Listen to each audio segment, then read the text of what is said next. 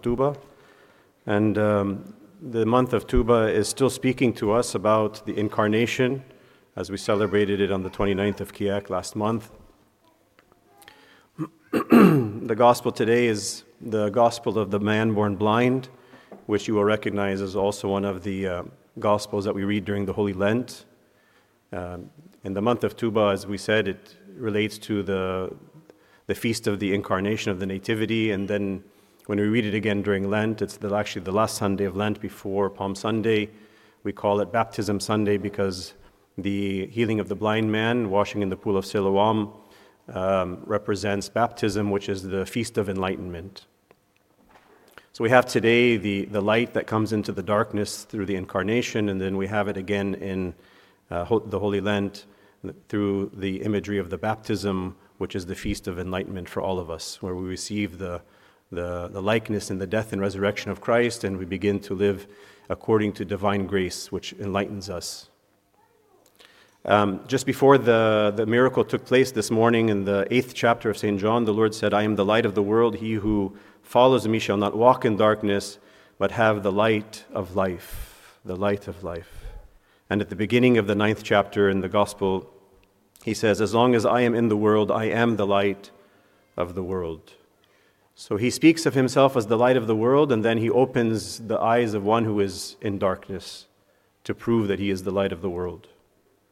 And this is in fulfillment, of course, of one of the prophecies that's related to the Incarnation, which is in Isaiah chapter 9. "The people who walked in darkness have seen what a great light. Those who dwell in the shadow of death, upon them a light has shined." So what is the darkness? The darkness is many things. There is the darkness of sin. There is the darkness of death. There is the darkness of ignorance and disbelief. There is the darkness of loneliness and alienation. There is the darkness of confusion, suffering, pain. All of these are darkness for humanity. And Christ is the light that shines in the darkness of all of these ways that the darkness impacts us.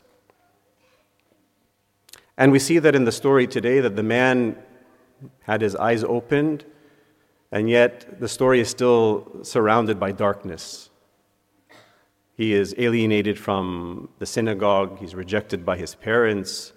If nobody's happy except perhaps he who had his eyes opened. And so the darkness commingles with the light. The light shines from within the darkness, but the darkness remains in this man's life and in our life as well. And this is maybe represented in the spittle, the spit that Christ, spat on the ground and mixed his spittle with the clay, with the dirt of the ground to make like a clay that he anointed the eyes of the blind man. This is in a sense a symbol of his union with us. He unites himself with us. He unites his lightness to our darkness.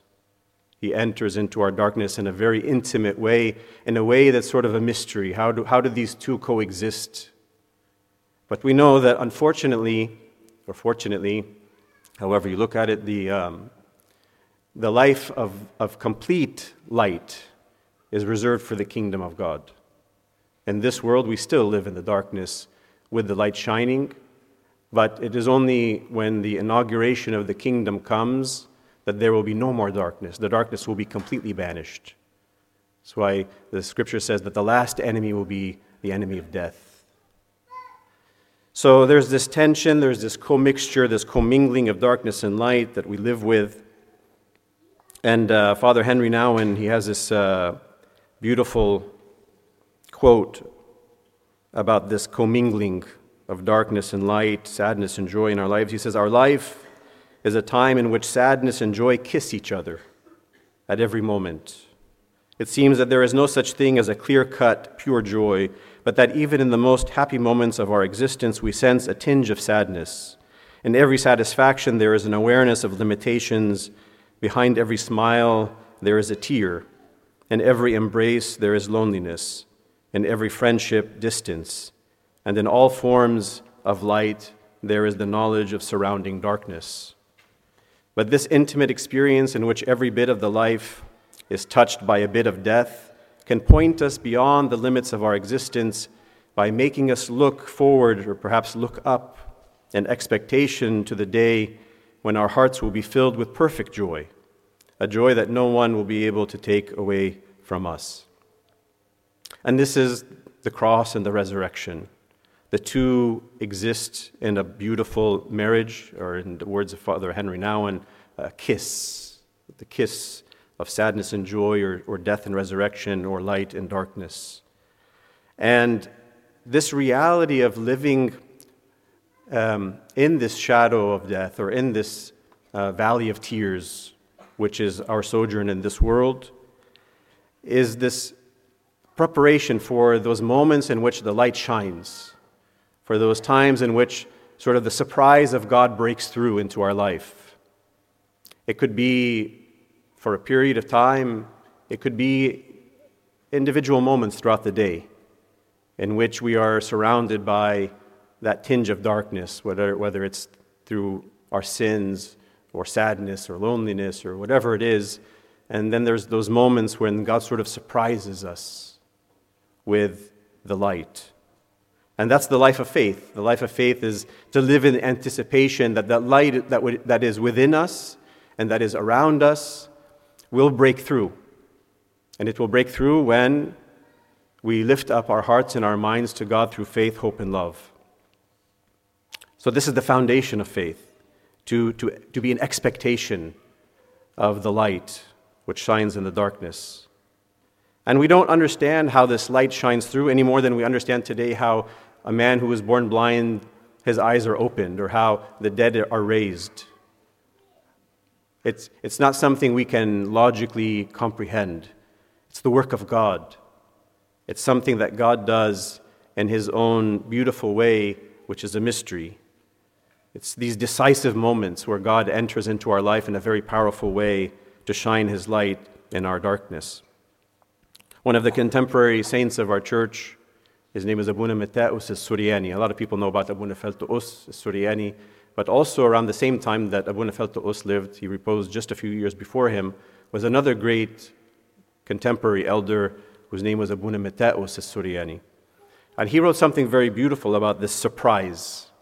He says now, he's talking about the two disciples on the road to Emmaus, when Christ joins them and they don't recognize Him. So maybe I should read the quote. He says, in the Gospel of St. Luke, now the same day 2 of them were going to a village called Emmaus, but they were kept from recognizing Him when Christ joined. They couldn't recognize Him. They were, in a sense, still in the darkness.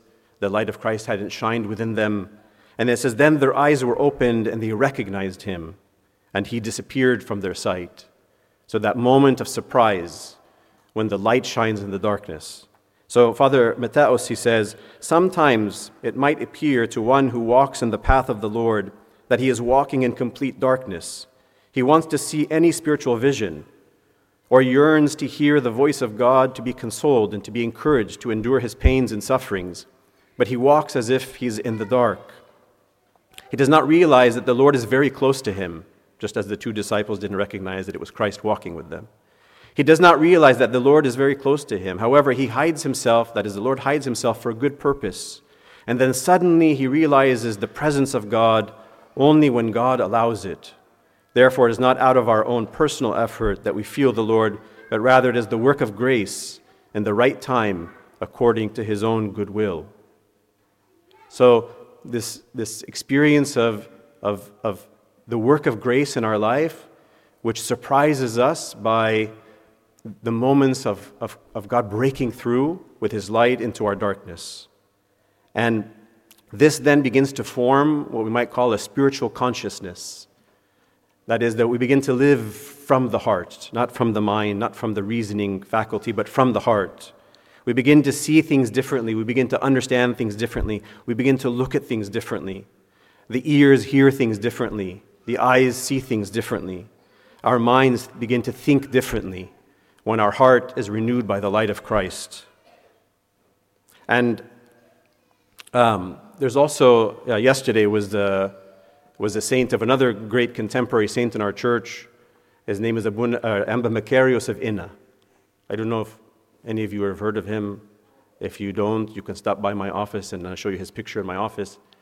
And there are now even some books in English written about him with his biography and some of his miracles. Perhaps you know him by the one who was videotaped, who knew the day of his death and was praying the Divine Liturgy. And at the very end of the Divine Liturgy, as he's holding the body of Christ, he fell asleep in the Lord. He died. And he fell backwards as he's holding the body of Christ. And the body of Christ is returned to the paten by the hand of an angel. And you can see it on the videotape. Yes, you can find it on YouTube. He was, of course, known for this incident because it was videotaped, but he is a great saint in many other aspects. He was a great bishop at the time of Pope Kyrillos VI, and also a deep man of prayer and a wonder worker in his own right, with the gifts that he had of healing others and so on. But there's one of the stories that's sort of a metaphor for this theme of light and darkness, which I'll share with you since it was his feast yesterday. And we need his prayers for somebody who's going through a very difficult time right now. So I told him I would honor him by speaking about him today if he prayed for this person.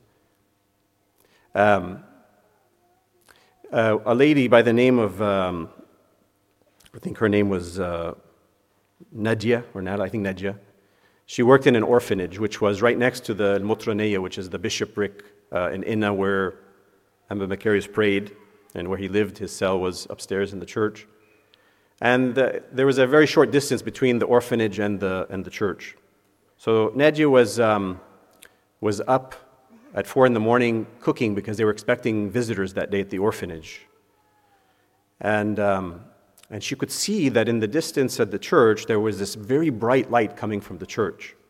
It was an intense light. So she climbed up a ladder, and she could see there was this intense light coming from the church, but she tried to listen thinking, okay, maybe there's some sort of service going on that nobody knew about, and she couldn't hear anything. But she said the light was an unusual light. Anyways, the next morning she was visiting Amba Macarius, and he told her, next time you climb a ladder, you will fall down and hurt yourself. He said, isn't it enough that you took the blessing of the light? You don't need to hear anything. He could not possibly have seen her, what she did.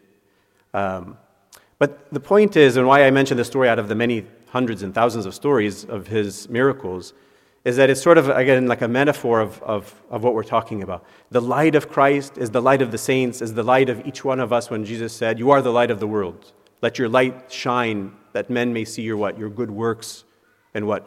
Glorify your Father who is in heaven. The light.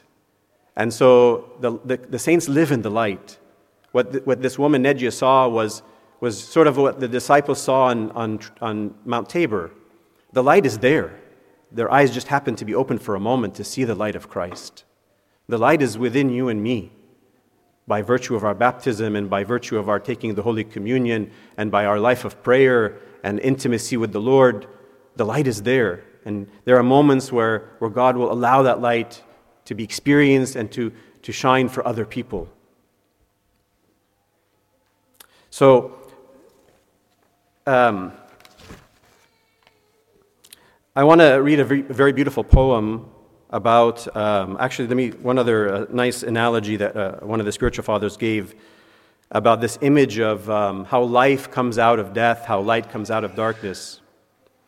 He said, there are images in front of us that give us the truth of this experience of darkness coming out of, or light coming out of darkness and death coming out of, life coming out of death.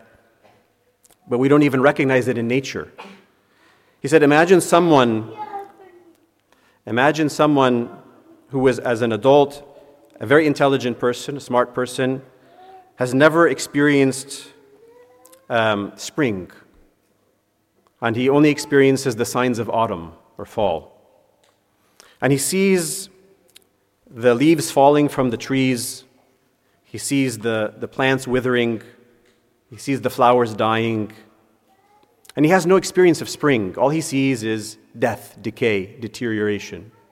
And if you were to tell him that all of these things that are dying in front of his eyes would one day come to life, he would think you're crazy. He would think you're speaking rubbish. And yet that's what happens every year in front of us.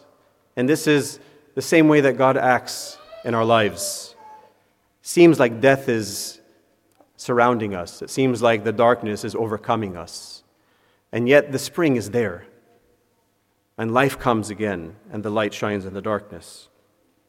But again, it's not something successive. It's not sequential. It's not that we go through darkness and then we enter into the light. That's for the kingdom. But in this life, somehow, again, there's this kiss between the two. And there's this beautiful spiritual father who said this in a sort of poetic, in like a poem. I'll read it to you. It's very touching. He says, "I'm living in fire. Fire I feel within me. But I feel a cold and ice such as I have never felt before. I live set within the all," capital A, that is God. "I live set within the all. I feel that the all is within me. At the same time, a nothingness such as I have never felt before. I feel myself within plenitude.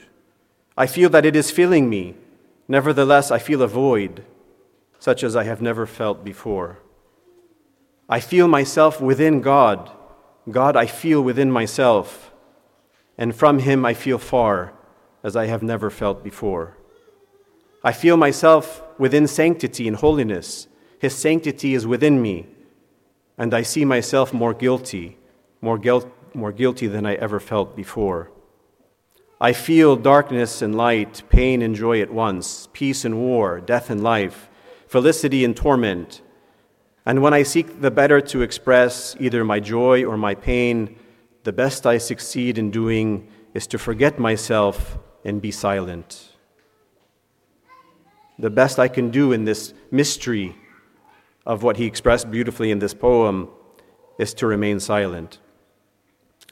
And yet, at the same time, we can speak of this asceticism of virtue, of growing in virtue, especially the virtues of faith, hope, and love, which help us to mitigate being driven and overcome by our emotional states. If again the light is within us, if again life is within us, if again joy is within us, it means that we can live at the level of the virtues in which we can begin to not be ruled by or be tossed like a boat in a storm by our emotions, but to have more stability through the life of virtue, to live in faith and hope and love of the light, the life, and the joy. And it needs us, again, to penetrate what seems obvious to us. One of the spiritual fathers, he said, in the cross, the apostles fled. They couldn't look at the disfigured Christ. They couldn't accept that the Christ on the cross was the one who raised the dead, the one who fed the multitude. They couldn't bear to follow him to the cross. But the one who could look at him and recognize him as her God and her Son was the Virgin Mary. And she was able, through all of this, the disfigurement, and through all the ugliness of the cross, and through all the brutality that was forced upon his body, she could recognize who he was. And this is faith. Faith is for us, is to be able to recognize through all that disfigures God in the world, for all that hides God in the world, for everything that blinds us to God in the world, faith penetrates past that veil, as if to look at the divine Son, the glorified Son behind the disfigured Son.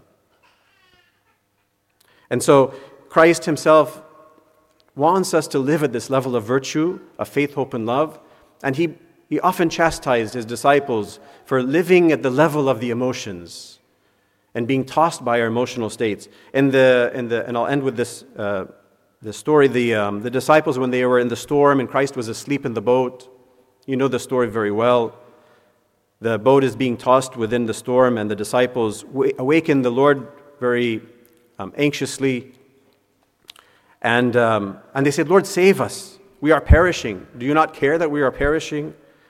And then he said to them, "Why are you fearful? Why are you governed by fear, O ye of little faith? He says there's a connection. It doesn't mean that we're never going to be afraid. It doesn't mean that we just sort of put on some macho, pretentious attitude. But it means that faith will mitigate being a victim of a life of fear. It means that hope and love will make us rulers over our emotional states that will just drown us in despair and sadness and fear and anxiety. They will exist, as we said, they coexist, but we can have a part in opening up within the heart that life of faith, hope, and love, which will allow the light to shine, which will allow the joy to come, which will allow the peace to reign in our hearts and in our minds. May our Lord Jesus Christ, who opened the eyes of the blind man and gave him the enlightenment of seeing him as the one true God, give us that enlightenment and that joy, even though, like the blind man, we will remain in this valley of tears and in the shadow of death. And to him be all glory now and ever into the ages of all ages. Amen. Blessed